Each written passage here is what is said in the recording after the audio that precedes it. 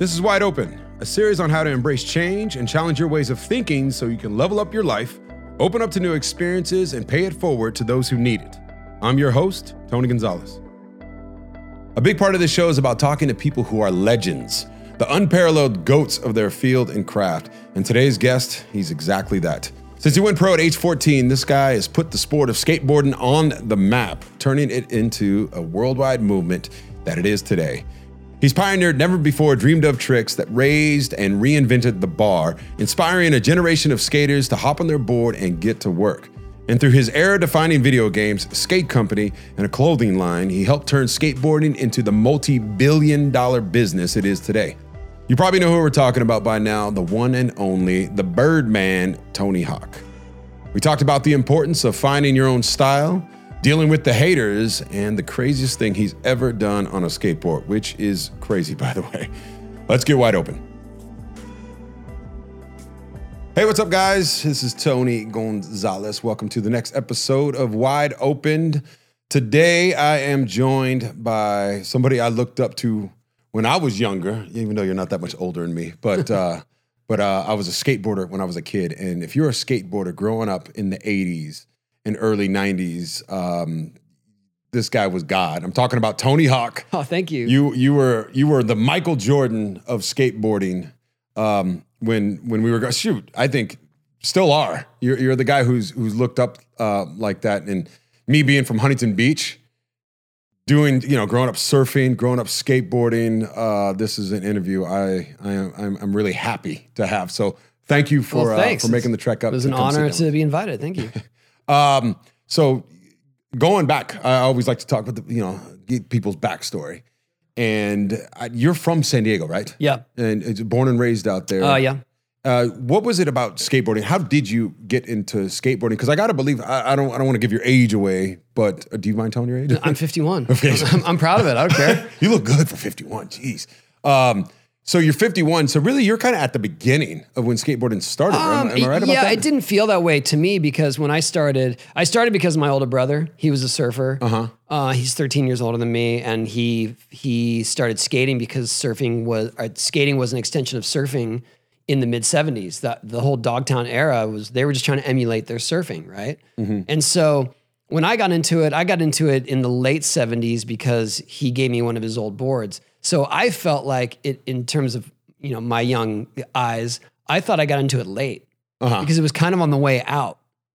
It was super cool. It was like 75 to 78, it was like the thing to do. It was almost like, it was like a yo-yo trend. Really? Yeah. Cause you didn't think it was going to last? It wasn't that I didn't think it was going to last. I just didn't think that I was there at the beginning. You know what I mean? But I was thankful because there were all these things established about skating when I got into it, including skating pools. And that's what I was drawn to because I saw these guys flying, like they were literally flying above the lip. And I thought, that's what I want to do. And that was my wow moment. And how old were you at that point? 10. So you're 10, you get on a skateboard. I get on a skateboard. It wasn't that, it wasn't so empowering to me. It wasn't like I had this huge moment this epiphany when I was on my skateboard. It was, I learned how to ride it. I would go around with my friends. We used it for transportation mostly. And then someone invited me with them to the skate park, and there were very few skate parks back then.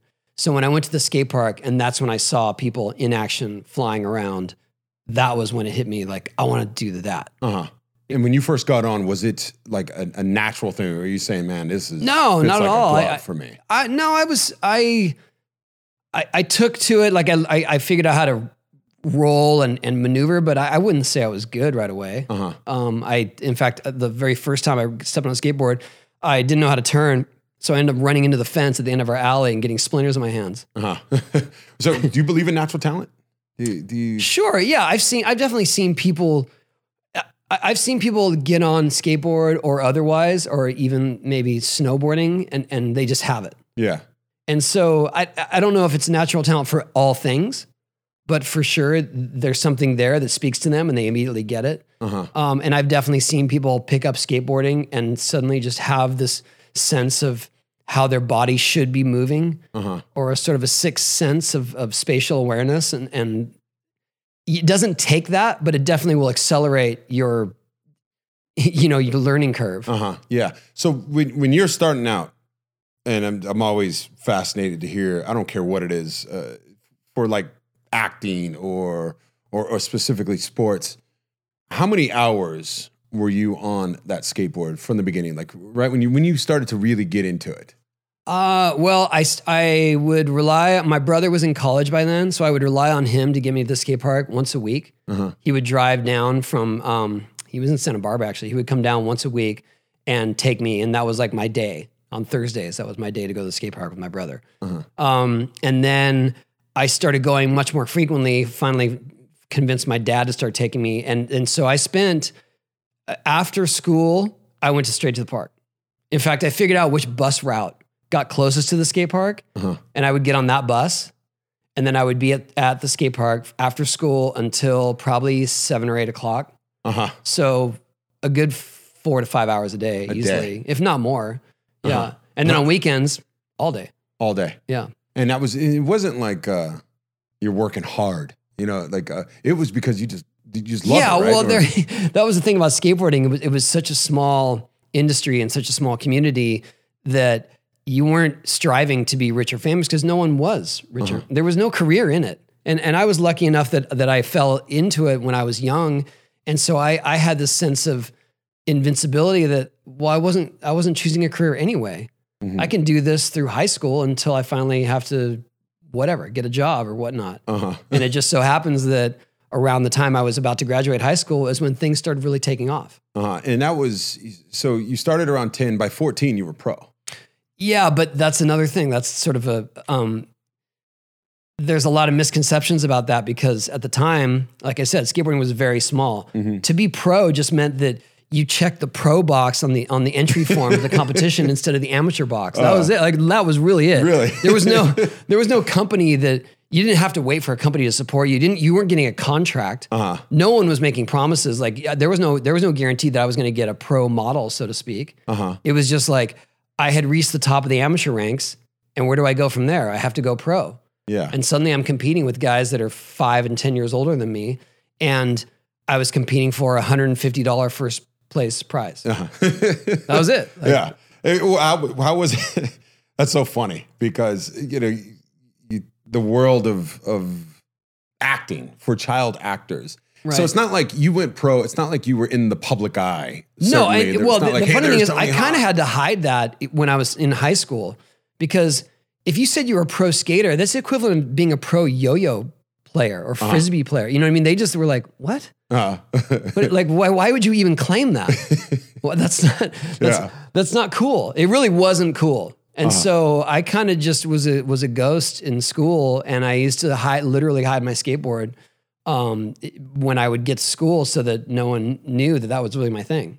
Did you play in other sports when you were in high school? Yeah, I played baseball and basketball. In fact, I played them both until I was 11. And the year that I quit Little League, I quit halfway through the season. And it was the exact year that they appointed my dad president of the Little League of our area. Disappointment. And I quit. Yeah, it was a very awkward conversation. The old man's like, "Come on, Tony." He was actually really supportive. He knew that he could tell that that's really where I was leaning towards. And at one point, he picked me up from the skate park. I mean, this is such a movie scene, but he picked me up from the skate park, and I didn't want to leave. He said, "We have baseball practice. You gotta come. The team is waiting." And I realized as we pull up to practice, I still have my skate pads on. And I was like, I don't want to be here. Yeah. I want to keep skating. Yeah. And that was when I had to have that conversation with him. So you said your father was a big support for you when you decided to do he skating. was. I mean, surprisingly, he actually finished out his year as Little League president without me there. Was he the guy though that kind of? So who was your mentor? Did you have one when you were young? Was it your older brother? Was it your father? It was a combination. Definitely my older brother for getting me into it. My mom and dad just for being supportive of me doing something that was very unorthodox. It was just very off the beaten path. It was not something that seemed like it was going to have a bright future. It was not something that any of my other friends' parents wanted them doing. And I got lucky that my parents I was the youngest of 4, and it was kind of like, they were just happy that I was busy and not bugging them for the most part. Yeah. And so it was definitely my mom that instilled in me that I could do it. If I really enjoyed it, I should just keep doing it, regardless of kids in my school and what they say about me, or regardless of even the skate community. Cause I was so small, I had this kind of weird style. So I was getting panned in the skate community, which was super isolating. Cause I found my crew, in this little isolated bubble of skate culture. And then I was an outcast in that, in that outcast activity. Why were you an outcast? Just because I was really small, and it was the whole skating was all about style back then. It was it was flow, it was surfing, it was Dogtown and Z-Boys. I was this little scrawny kid that was just sort of maneuvering my board, and they called them circus tricks. But that's all I really had, because I didn't have the strength or the experience to be one of those cool guys. And so I was this little kid, and then I just figured out like, I can do this little thing with my board in the air. And I learned how to spin this way and do something the other way. And the one who really took notice of that was Stacy Peralta. And so if I had a mentor, truly, it was Stacy. Because he was the one that recognized that I was doing something unique. He recognized that it was progressive, if not evolutionary. And he put me on a team of what I thought was the absolute best skaters in the world. So take me back though. So you're doing moves that you're saying that nobody else was doing, and because of that, it made you an outcast. Yeah. Because it was a whole new style of skating, and it was more trick oriented. So how do you? That's great. I love hearing that, because first of all, what was it in you that said, "Hey, I'm going to do some shit that nobody else is doing"?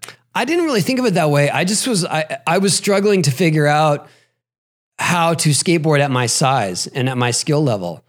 And at some point I started looking in magazines, and there was one particular skater, his name's Eddie Alguera, who was doing tricks that no one else was doing, and really like stuff that people thought was impossible back then. And he got credit for it, but it wasn't the cool thing to do. And I was looking at him like, I want to learn those tricks.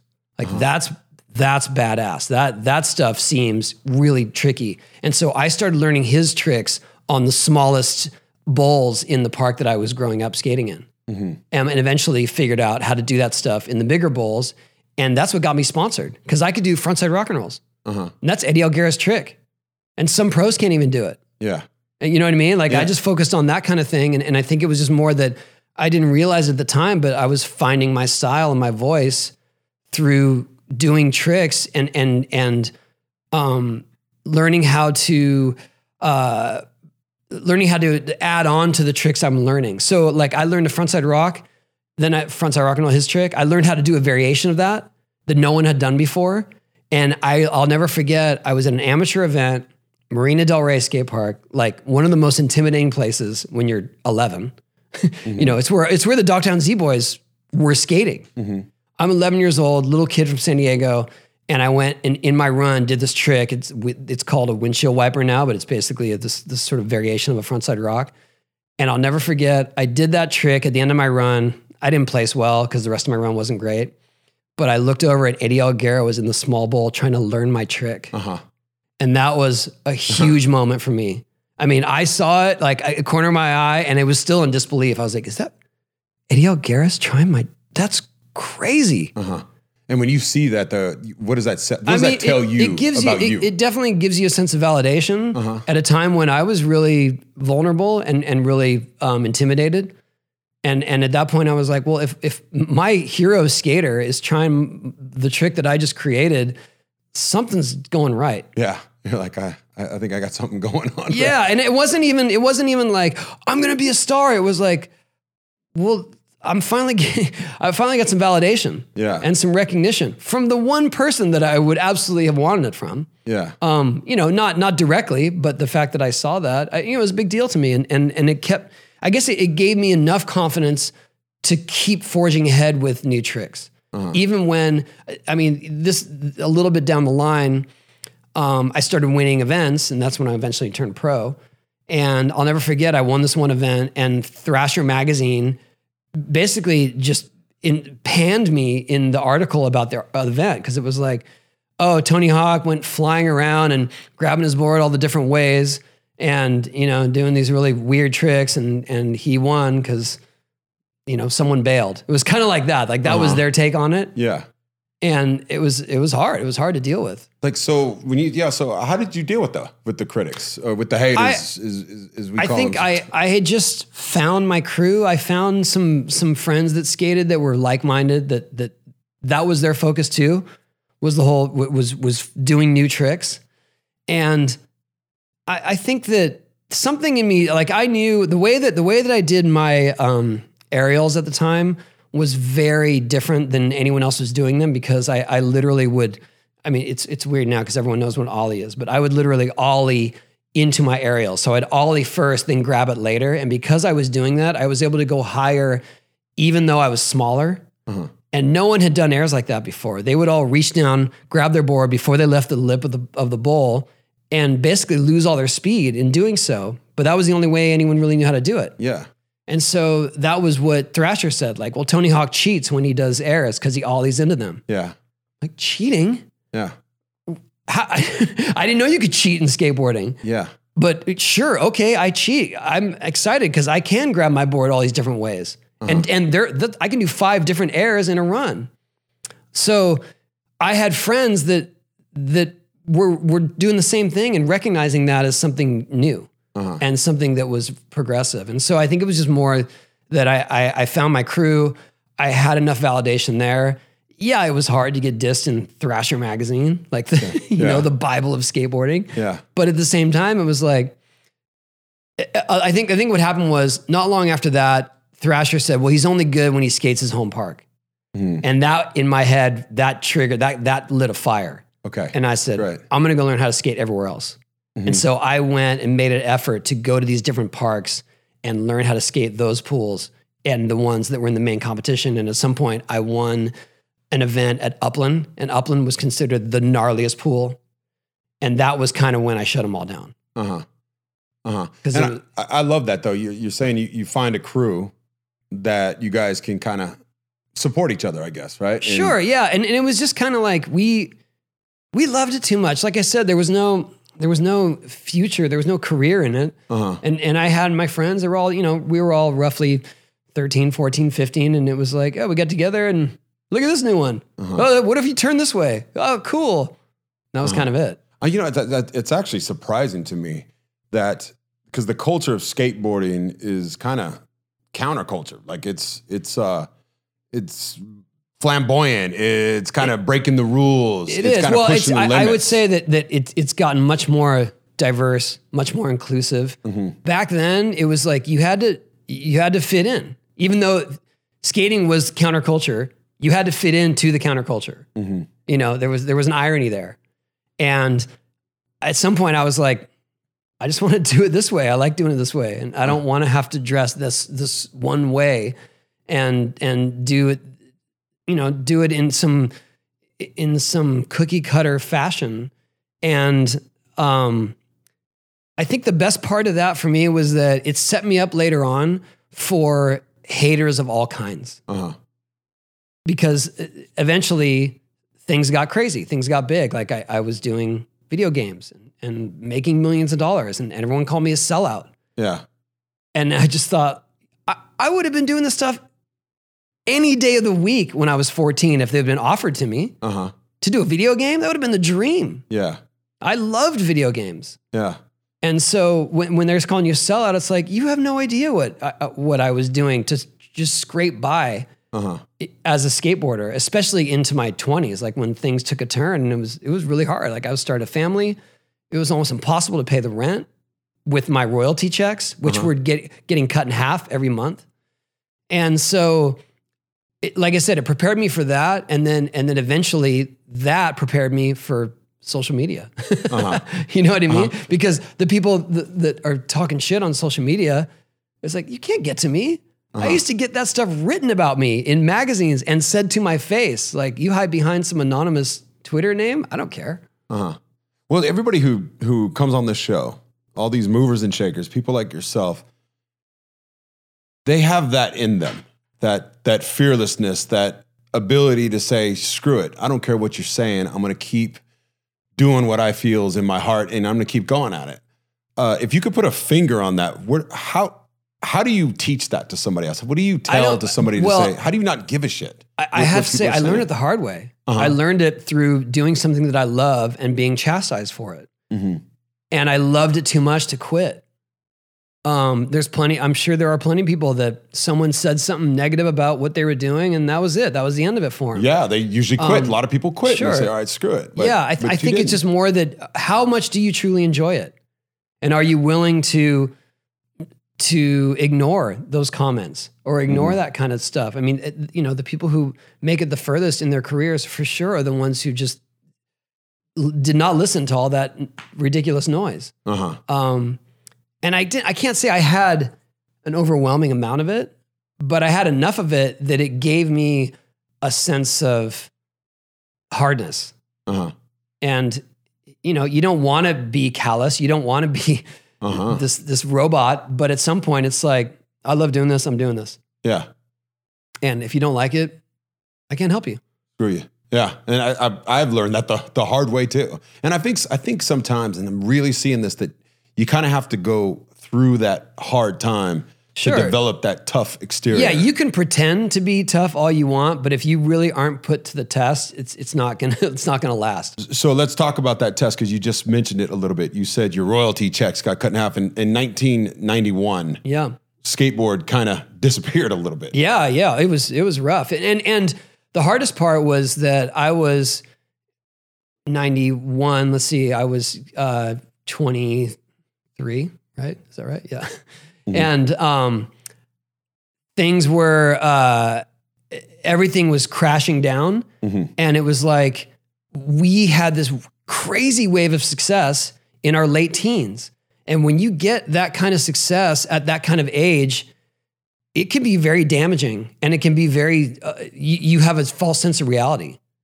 And you think it's never going to end. And so for sure, I was living like it was never going to end at the time. In the late 80s, I was like, yeah, I would buy this, and I'll buy a tanning bed, and I'm going to get, the most expensive car. And then all of a sudden it was like, wait, what happened? It's all gone.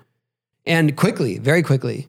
And I'm thankful to have gone through that, especially to get through another second wave of success that was way bigger. But in those days, I basically just did everything I could to get by, but still skate.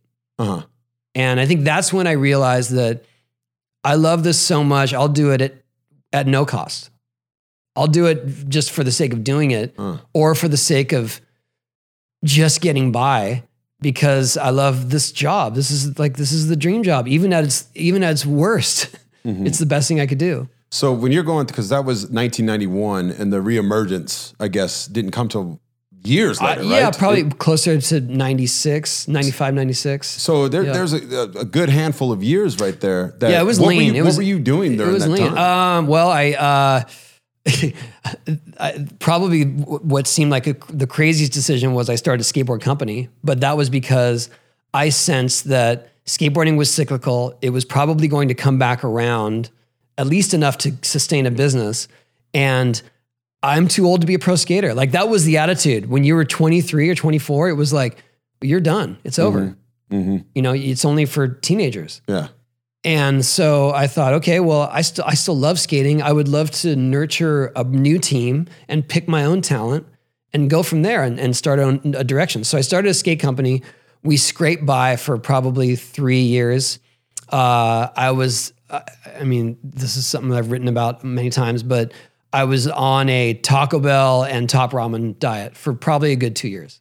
Really? Also, it was bad. Like you're. Yeah, I sold my house. Basically, took out I took out a second mortgage on the house to start my skate company, and then sold the house for what it was worth.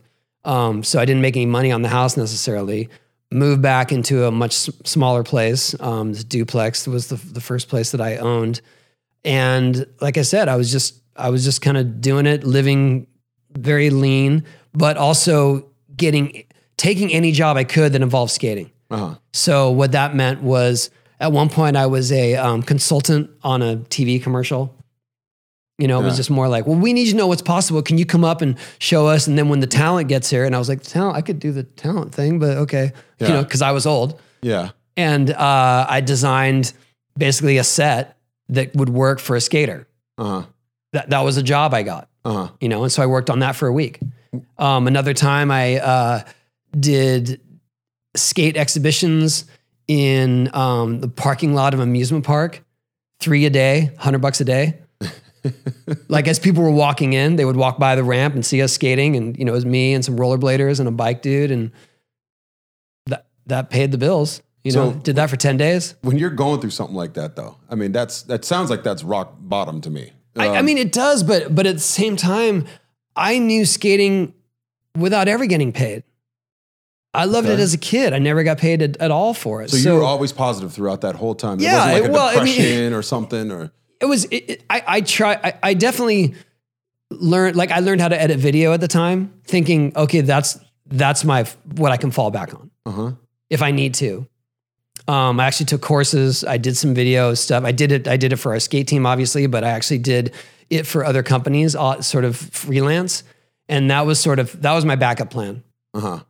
So there was no, that's fascinating to me because people who listen to this show, they know about me. I always talk about my rock bottom moment as a professional athlete. It was when I led the league in drop passes and I was depressed and I started drinking, and it was like, okay, it was like my world was crashing in around me.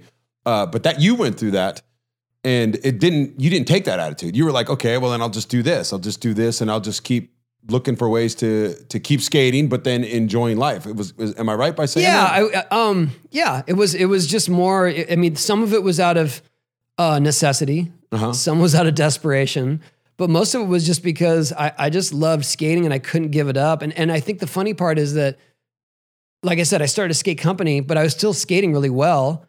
And I kept learning new tricks. It's kind of like you're learning these new tricks with no audience. Okay. And then suddenly the X Games came around and I was at the top of my game. Is that when everything changed for you? When things got back on track? After the second or third X Games. I mean, that was definitely a catalyst for skating coming back around. Yeah. And from my name recognition, because they were focused. I mean, they highlighted me quite a bit on the X Games because people knew my name from the 80s. And and within the first year, I was doing well in every contest, like in every discipline, I was doing well. And so it was like to the skater that was casual in the 80s, they saw that and they were like, "Oh, Tony Hawk's back." I never went anywhere. I just never had any coverage. Yeah, and so that put you back on the map. Absolutely, I guess. Yeah. And you start clothing company. You start hitting all the commercial side of it too. Was that part of a master plan? No master plan. I mean, all of it was unbelievable. I wish I could be that. That's savvy. I wish I could have seen into the future that far that I could have made a master plan like that. But no, it was the X Games started coming on the scene. That was the thing kids were watching. Suddenly I started getting bigger endorsement deals, Club Med, Bagel Bites, and it was like, oh, this is crazier than I had never imagined. And then around the same time was when we started working on the video game. And that was just more of a fun passion project. Like that was not something I ever imagined would be a huge success because for one, video games were early, you know, not that many people had a home system and skating was still obscure. So to combine those things was like, good luck. Yeah. So I'm thinking in my head right now, do you set goals? Because you said you never really looked that far ahead. It was my goals were always very short term.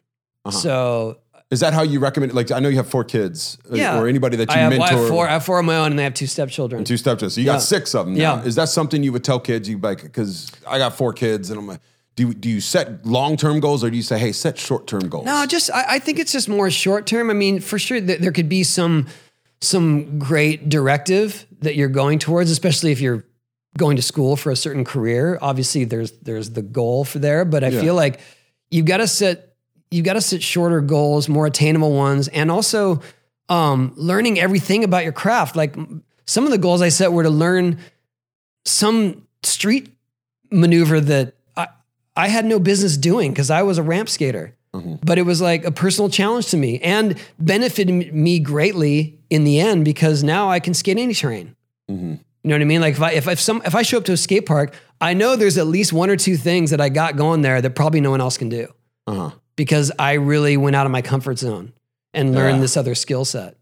I mean, that's very specific to skateboarding, but in terms of say business, like we started Hawk Clothing with my siblings and I started because we all had kids in the mid 90s and we couldn't find any cool clothes for our kids. It was all just like dress them up like little soldiers, you know, it was like Oshkosh bagosh and suspenders. And it was like, why can't we just have miniature skate and surf clothes? Yeah.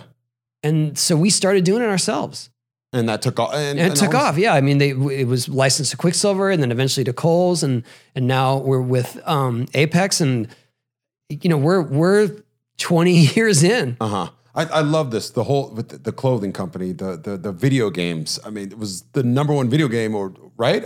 Yeah. No, I mean, that was the craziest. Huge. Yeah. I mean, that changed my life. People that aren't even skateboarders or whatever, it's like they're playing this game and they're seeing Tony Hawk all the time. I mean, how did that change things for you? Well, I don't care about financially, like emotionally, like people seeing you. You're all of a sudden it changed in the sense that I was able to choose my own destiny after that because it was like I was still chasing competitions, I was still chasing endorsements, I was still trying to make a living. You know, it was more lucrative than ever, but it still wasn't something that I was that long term necessarily.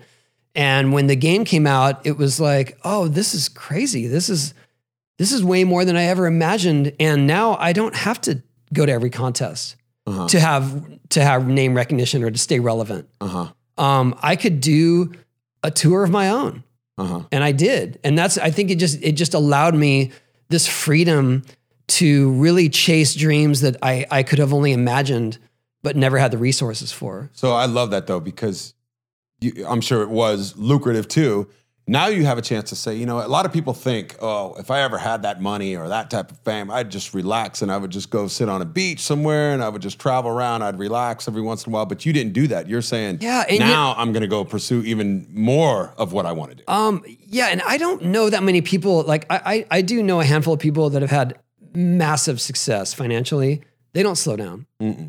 There's something else. There's something that motivates them. That they just like to be challenged. And no one is just resting on their accolades or, you know, sipping umbrella drinks by the pool. Like, sure, you can get a taste of that, but at some point it gets old. And I feel the same way. Like I'm more motivated than ever. I'm 51. I'm still considered somehow a relevant pro skater. And I'm more motivated than ever than to do new projects and to explore what else is possible through skateboarding. So you something that's been well documented for you, and I think when did you do the 900? 1999. 1999. Yeah. So the clothing company's already been off. The video game has already been off to the races. So the video game actually that was interesting. That was like the perfect storm of timing. We had been working on the video game for 2 years prior to that, and when that happened, it definitely elevated my profile and sort of made skating crossover into a different audience in terms of recognition and understanding. And that was all. So, I mean, there's a lot of people that somehow think I had this master plan. It was, I've been trying 900s for almost 10 years at that point. I wish I had done it earlier. Like I wish I had done it any time and not broke my rib and not, you know, gotten so destroyed through the attempts. But when I finally did do it, the game just happened to be on track to be released a few months later. So it was like the perfect storm of hype and then excitement because who's that guy? You see that 900 thing? That guy's got a video game coming out, and it took off. It took off. So the 900, I remember seeing the tape. I wasn't watching it live, but you did it, and it was after the competition was over, right? Yeah. And then you just kept doing it and kept going, right? And you kept missing it. Yeah. And then you hit it. 10 years you said you were working on that. I never knew that. 10 years you were working on that from the first time I ever tried it, yeah. And so when you're working for something like that, why that particular day? And what was your mental practice going up to that? I know you're doing it out there physically. I'm sure you're working on it whenever you wanted to, whenever the mood struck. But did you do that? Did you ever visualize your competitions visualize you landing 900s? No. Is that part of your process at all? I definitely, every time that I try a trick, if I really am pursuing a trick, I visualize myself making it. That's always the go-to. Because if I ever think about some worst case scenario, that's what's going to happen. Or if I think I'm not capable of doing it, then I won't be able to do it. It doesn't happen by accident. It's not like you just like, oh, I did it. That's crazy. I didn't even think that was possible. It was just more like, I know I have the skill set to do this. I've done every step of it in terms of like, I knew how to spin 720. I knew how to land. I've spun my body this way. I just haven't figured out the right way to position myself for that last part. And so that was what I struggled with all the years trying it. I had committed to doing it a few times, and that's when I got hurt. At one point I broke my rib just because I was leaning too far forward on the landing. Like I landed the trick, I was leaning forward, and then I hit the bottom of the ramp and sort of bounced up. And then that's when I broke my rib. And so it was hard to get to that commitment stage after that. And I think I did that in 1996. That's when I got hurt. So through the years, I would come back to it every once in a while. I would try it. Sometimes I would put it on the wall, but I never really had that fire that was like, I'm going to put it this one.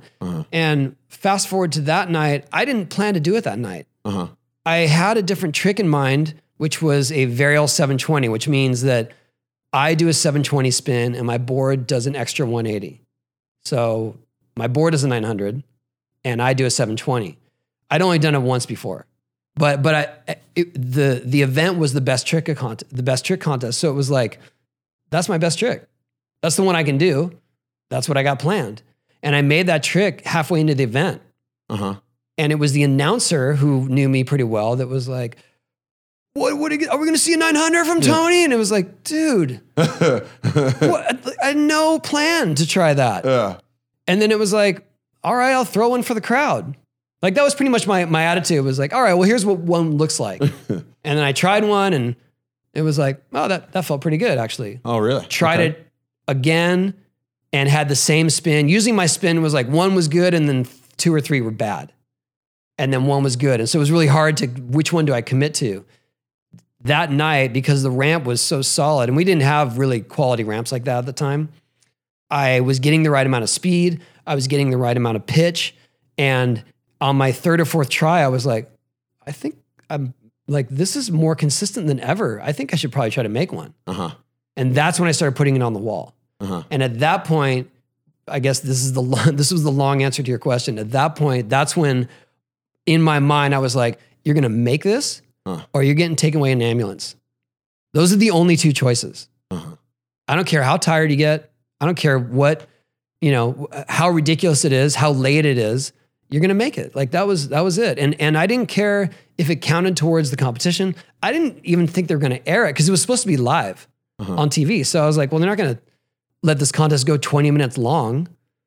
I'm going to keep trying this. I don't care if it's like like that song, the Distance, like the crowd has left and the moon has come up and I was going to be there trying 900s. Really? No matter what. I love that. Yeah. And I think that explains a lot why you're here sitting down talking about it this way. What about the fear? You said you got hurt.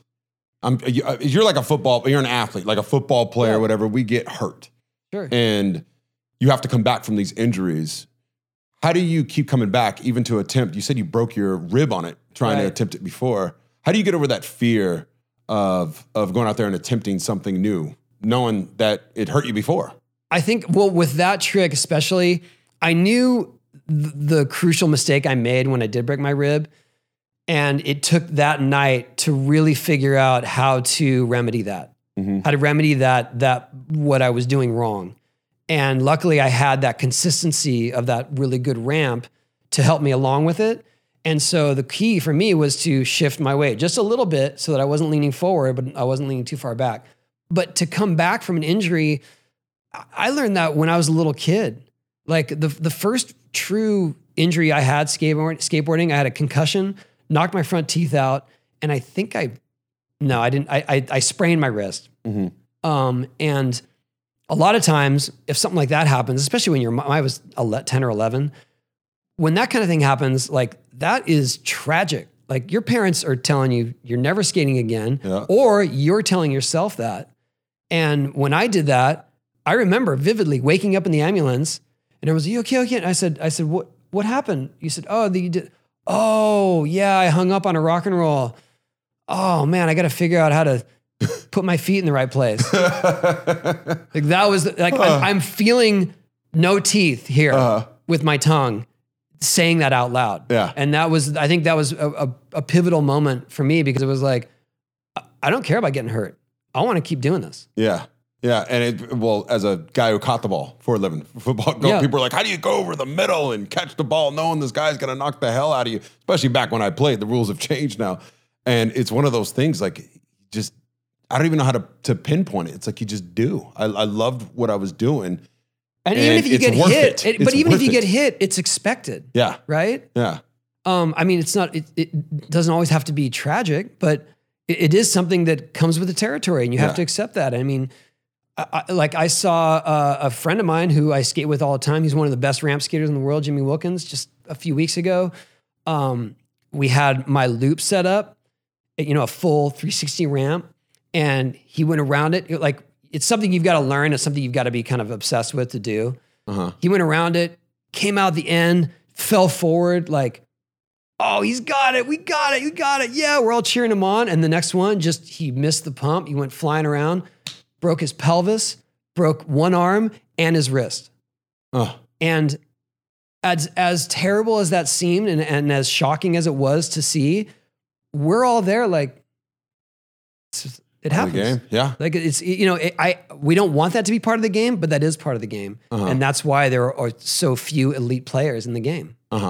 And that's part of what this show is kind of about. Like, what would you say to somebody out there saying, I hear what you're saying. I love what I'm doing.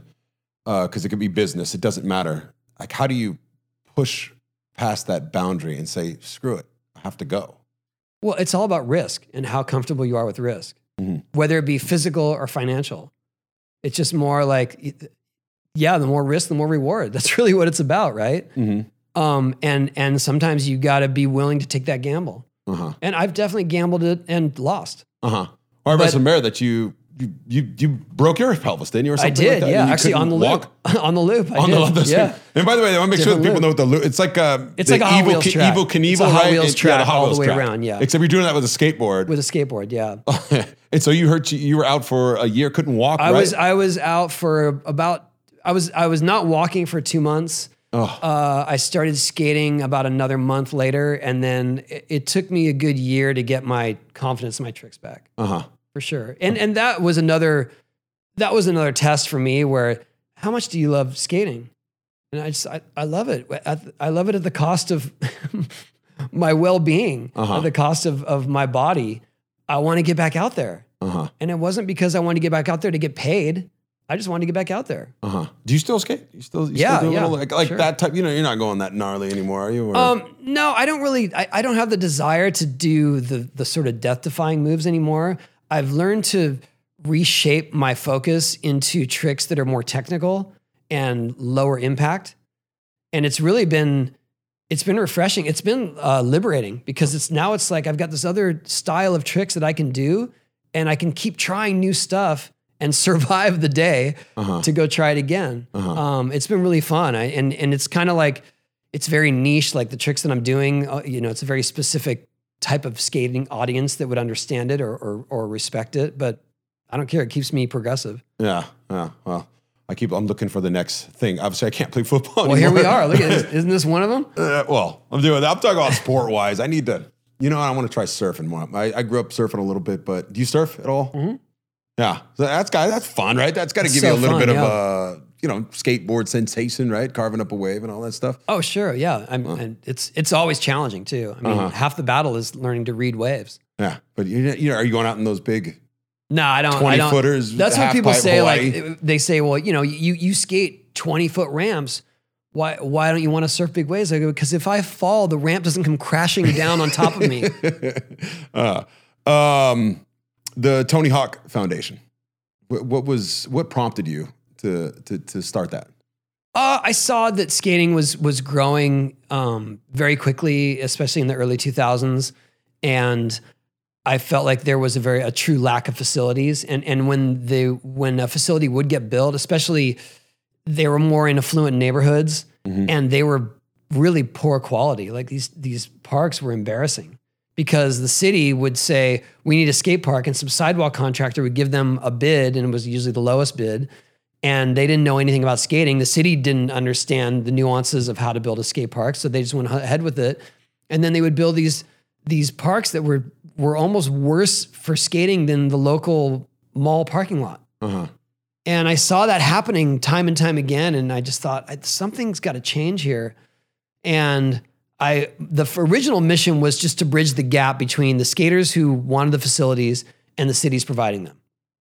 I didn't know what that meant. I didn't know how to really direct that, but that was the original goal. But then I realized in terms of funding, we should be funding parks where kids are far more challenged, where kids have more difficult circumstances. And that's when it started. Like I went on Who Wants to Be a Millionaire Celebrity Edition, Sports Celebrity Edition, and I won $125,000. And that was the seed money for the foundation. Really? Oh, good. Gosh. Who Wants to Be a Millionaire? Oh, I remember that show. Yeah, that was it. Yeah. I had to call my brother. It was a quote about Hemingway, and he is a literature major. He got it right, and off we went. Bullseye. Yeah. I think you hit something right there. Skating, the way it's changed, everybody skates now. I'm talking down in the hood. Yeah. It doesn't black, Latinos, everybody skates. Where it was when I was growing up, it was a white sport. Oh yeah. And now this is what your parks, you're putting them everywhere, right? That's the goal. Is one of our early projects was Compton, and Compton is such a iconic city for various reasons, but obviously there are negative connotations sometimes about it. And the fact that we could build a world-class skate park, or at least help them with the resources to get one done, that was a really huge boost for us in terms of showing that a place like that could have a park and how much use it will get. And if you go to any park, any day of the week, they're used from sun up to sundown. I can't say that about every other sports field or facility. And yeah, you're right. I mean, I talked to, it's funny because I did an interview with Pharrell not too long ago, and Pharrell was talking about growing up skating in Virginia. And he was like, everyone just said it was a white boy sport. What are you doing with this white boy sport? Yeah. And now, doesn't matter. Yeah. In fact, we just did a study. This is pretty cool. We just did a study with USC about the effects of skate parks and who uses them and what it means and how it helps empower youth. And there was a big population of kids that said, I love skating there. And black kids that said, if I'm cruising down the street somewhere, or if I'm walking down the street somewhere, there's sort of a vibe of uneasiness around me. If I'm carrying a skateboard, it's gone. Where, that guy's cool, he's riding a skateboard. Yeah. And to me, that was really enlightening. Like, that's amazing. And the same kid said, yeah, I'm not even the best skater in my crew, but because I'm black, my friends think I'm super cool and I'm way better than I am. And all that stuff, to me, was really fascinating because I never realized how far that would resonate. Yeah. I know for me, growing up in Huntington, being on a skateboard, I really believe people talk about, I played basketball too, and I was a pretty good basketball player. And people think, okay, well, that's why you're such a good football player. And it does have a little bit to do with that. But skateboarding, you talk about balance. Yeah. And for everything, I really think, because I rode a skateboard for 3 years, that was my mode of transportation. It wasn't just about tricks either. I was like, that's how I got to school. That's how I got to the park. That's how I got everywhere.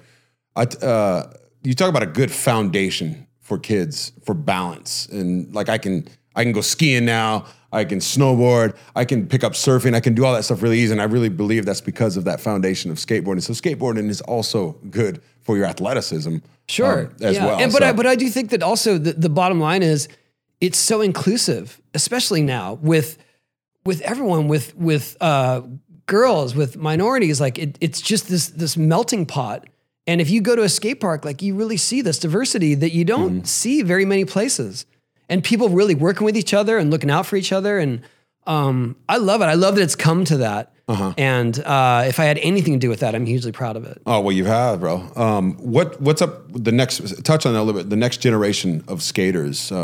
Who do you have your eye on? Is there anybody out there you're saying, okay, this guy is taking the mantle? Talent. Is it? Yeah, it's hard. I'm more of a ramp skater, so the guys that I think are really incredible on ramp is Jimmy Wilkins, who just got hurt but is going to come back. Mota Shibata, this guy from Japan who can do like the hardest vert tricks combined with a lot of old school stuff. So he's got a really cool balance.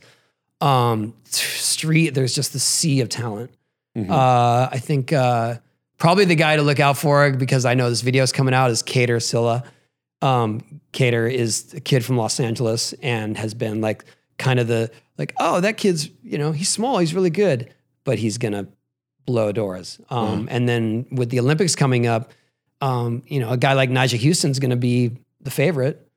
He's already this incredible talent. Like he's like a machine in terms of how technical and how accurate he is. And when he goes into a venue like the Olympics, people are going to see just how truly talented he is. Mm-hmm.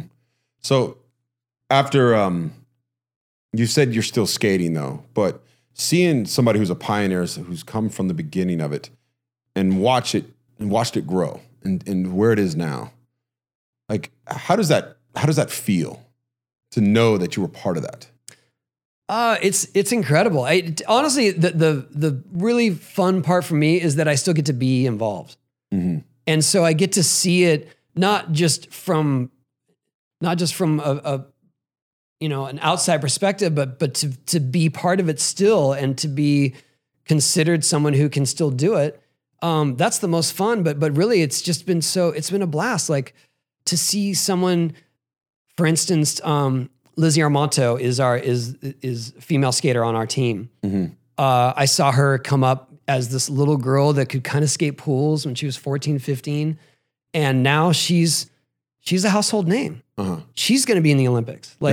To be able to have something to do with that, those opportunities and that growth is what gives me the most excitement. Uh-huh. Like was the biggest sense of pride. And so, I'm excited, but at the same time, I could never figure out why skateboarding wasn't that big when I was a kid.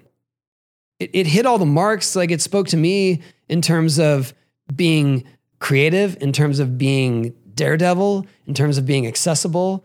And I couldn't figure out why the general public hadn't caught on to that. Like why don't they understand that what we're doing is valid and hard? And now that is what's happening. Yeah. I mean, kids choose to skate as easily as they choose to play soccer these days. Yeah, they do. I mean, my kid is asking for a skateboard. And I'm like, For sure. Go ahead, go for it, bro. Speaking of that, with your, you talk about your young self. What advice would you give to that 14-year-old Tony? Knowing now, what would you tell that kid? I would tell him, if you get the opportunity to do a TV show wearing a monkey suit, do not try to do the loop because you're going to break your pelvis. No, I would say,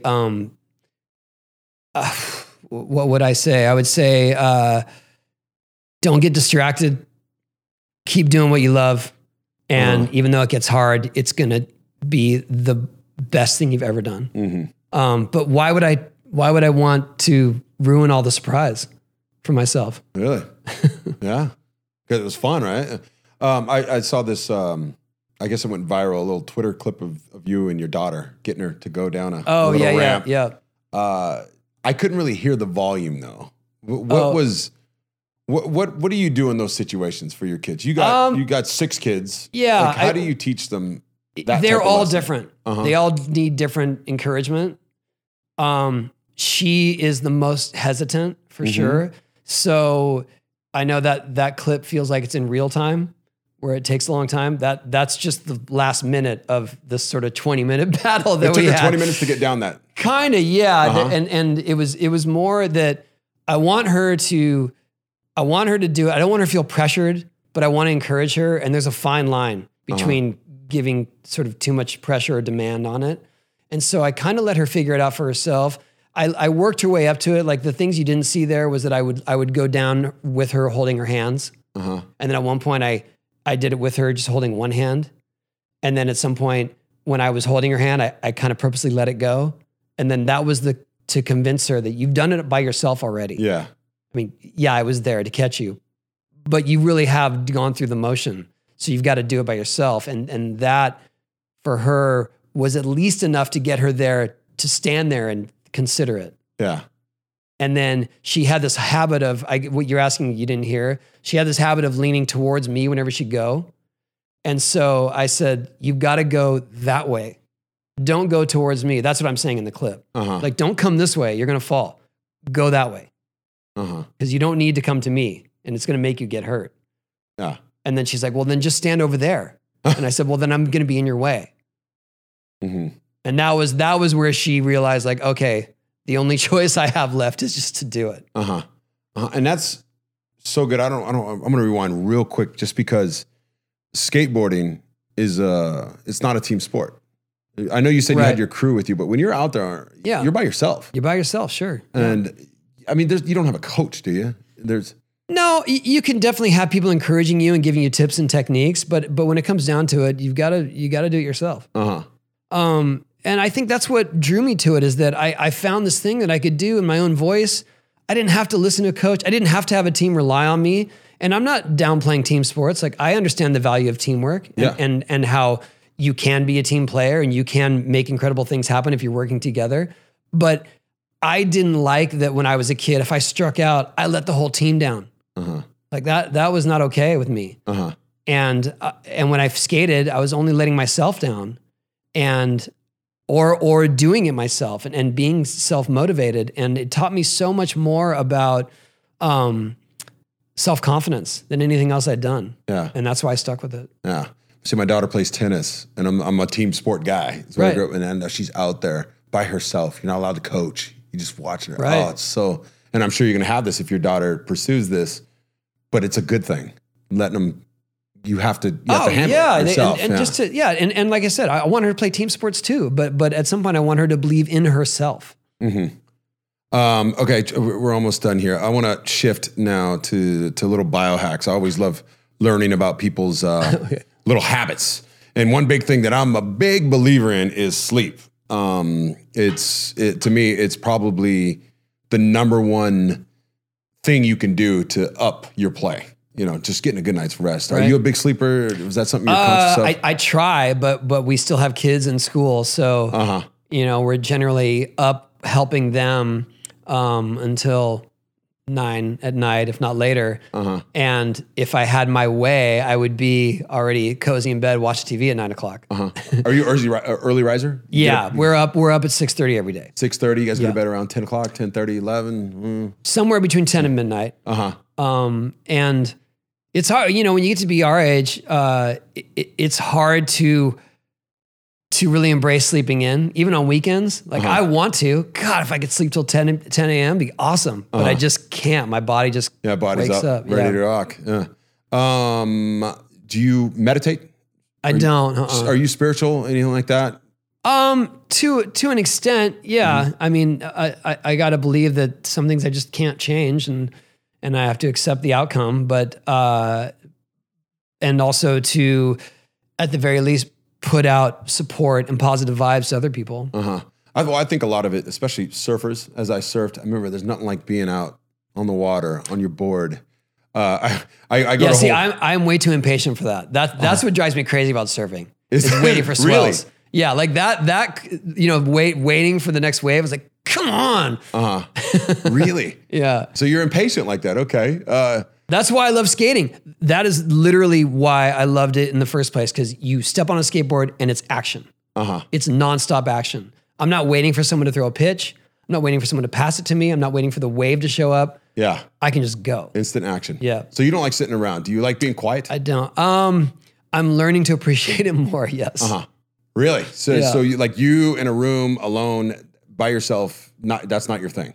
Not really, no. Solidarity is not your thing, like going for a walk by yourself. Do you go for walks? What do you do to get away from the noise, get away from everything? How do you quiet your mind? Honestly, I'm usually just trying to do something with my kids. And that takes me out of the obligation to try to get things done or to do business things. It's more like, what do you guys want to do? Let me facilitate that. Yeah. Yeah. What trick are you most proud of? Wow, that's tricky. No pun intended. I think the one trick, it's not, I guess it's not like the one that people think is the most breakthrough, but I learned how to do a 540 spin without grabbing my board, Ollie 540, also called an Ollie McTwist. And when I learned how to do that, it really changed my perspective on what's possible on a skateboard, because I realized that I could spin around and not even hold on to the board, but keep it on my feet. Mm-hmm. And it was something that when I first started trying it, it was a joke. Like I did this like, what if we did this? Ollie McTwist. And then at some point I started keeping my board on my feet longer, and then I just figured out how to do it. Yeah. And it was, like I said, it was like a breakthrough of skate type of tricks where it was like, oh wow, you can do this stuff without really holding your board onto your feet. Uh-huh. I feel like that's kind of a trend with you. That's what I'm seeing right now. You do a lot of stuff just purely let's have some fun, and then oh shit, I can actually do this. Oh yeah, a lot of tricks happen like that. It seems like that's probably the best way to do it. It is, yeah, because no stress. It's just like that night with the 900. I didn't go in there planning to even try one, and because it was spontaneous, and because suddenly I felt that fire. That's how it worked. If I had gone there with only one directive and only thought about doing that, it probably wouldn't have happened. I'm starting, like I said, as I sit here and talk to people more about this leveling up stuff and being the best version of yourself. You think the old school, the people like, you got to work your ass off, you got to set goals, and you got to be disciplined. It doesn't go that way. It seems like it's just. Well, there are benefits to those things to a certain extent, but it can't guide your whole direction. Interesting. I love it. What's the craziest thing you've ever done on a skateboard? I read, and by the way, I read about you jumping over two buildings. That was probably the most senseless thing I did. Yeah, I jumped between two 7-story buildings downtown LA for an MTV show. It was more because I thought it would be a cool visual, and because I had jumped this thing it was about 18 feet across, which at the time was huge. Nowadays, they're doing like 70-foot gaps. But at that moment, it was like, it's 20 feet across, that's crazy. And I was like, well, but we do that quite a bit. And I've never fallen in the middle, ever. And the idea that I could but that I had the opportunity through MTV for someone to rent two buildings, you know what I mean? And to get approval and to build a ramp, like that's just crazy. Yeah, it's a pretty sweet visual though. And so I was like, if they're going to pay for that, I'll do it. Sure. Oh, your poor mother. My mom would like that probably. She's crazy.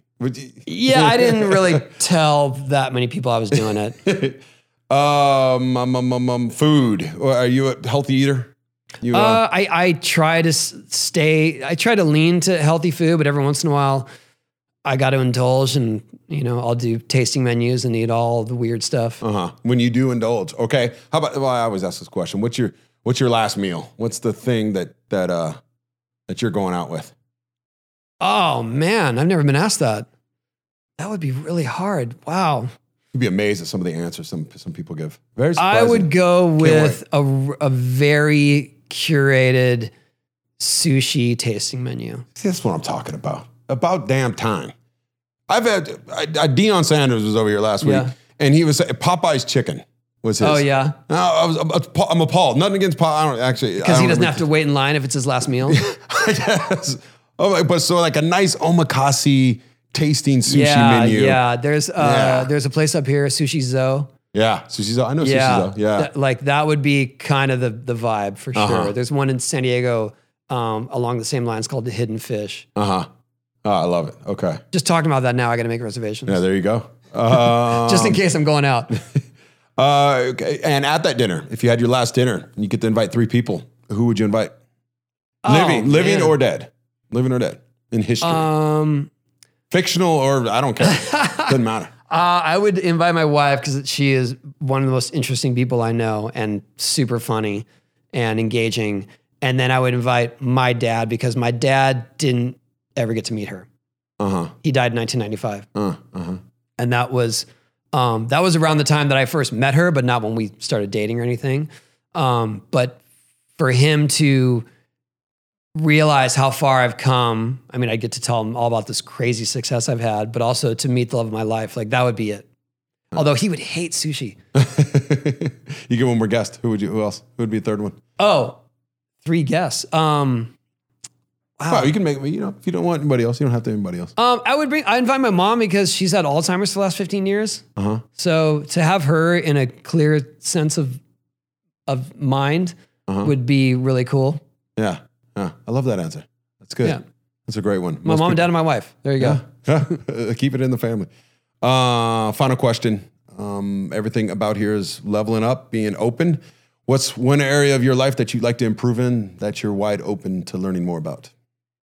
I want to be more connected to my kids because we have 3 in college now. We have 2 at home, and I feel like my career and my choices as well pulled me away from them quite a bit in their formative years. I mean, I was there, but I was traveling a lot, and sometimes I would take them with me, but that was maybe not their first choice. And so I just want to be more connected with them and really understand what they're going through and what they want to do with their life. Because they're all awesome. They're all so different too. Kids are. Yeah. Well, you know what, bud? Thank you for coming on. I appreciate it. Yeah, thanks for having me. It was fun. Hey, what's up, guys? Thanks for listening to Wide Open. Don't forget to rate, review, and subscribe on all podcast platforms, and hit me up on social media at Tony Gonzalez 88. Love to hear from you, answer any questions, and just wanted to say thank you.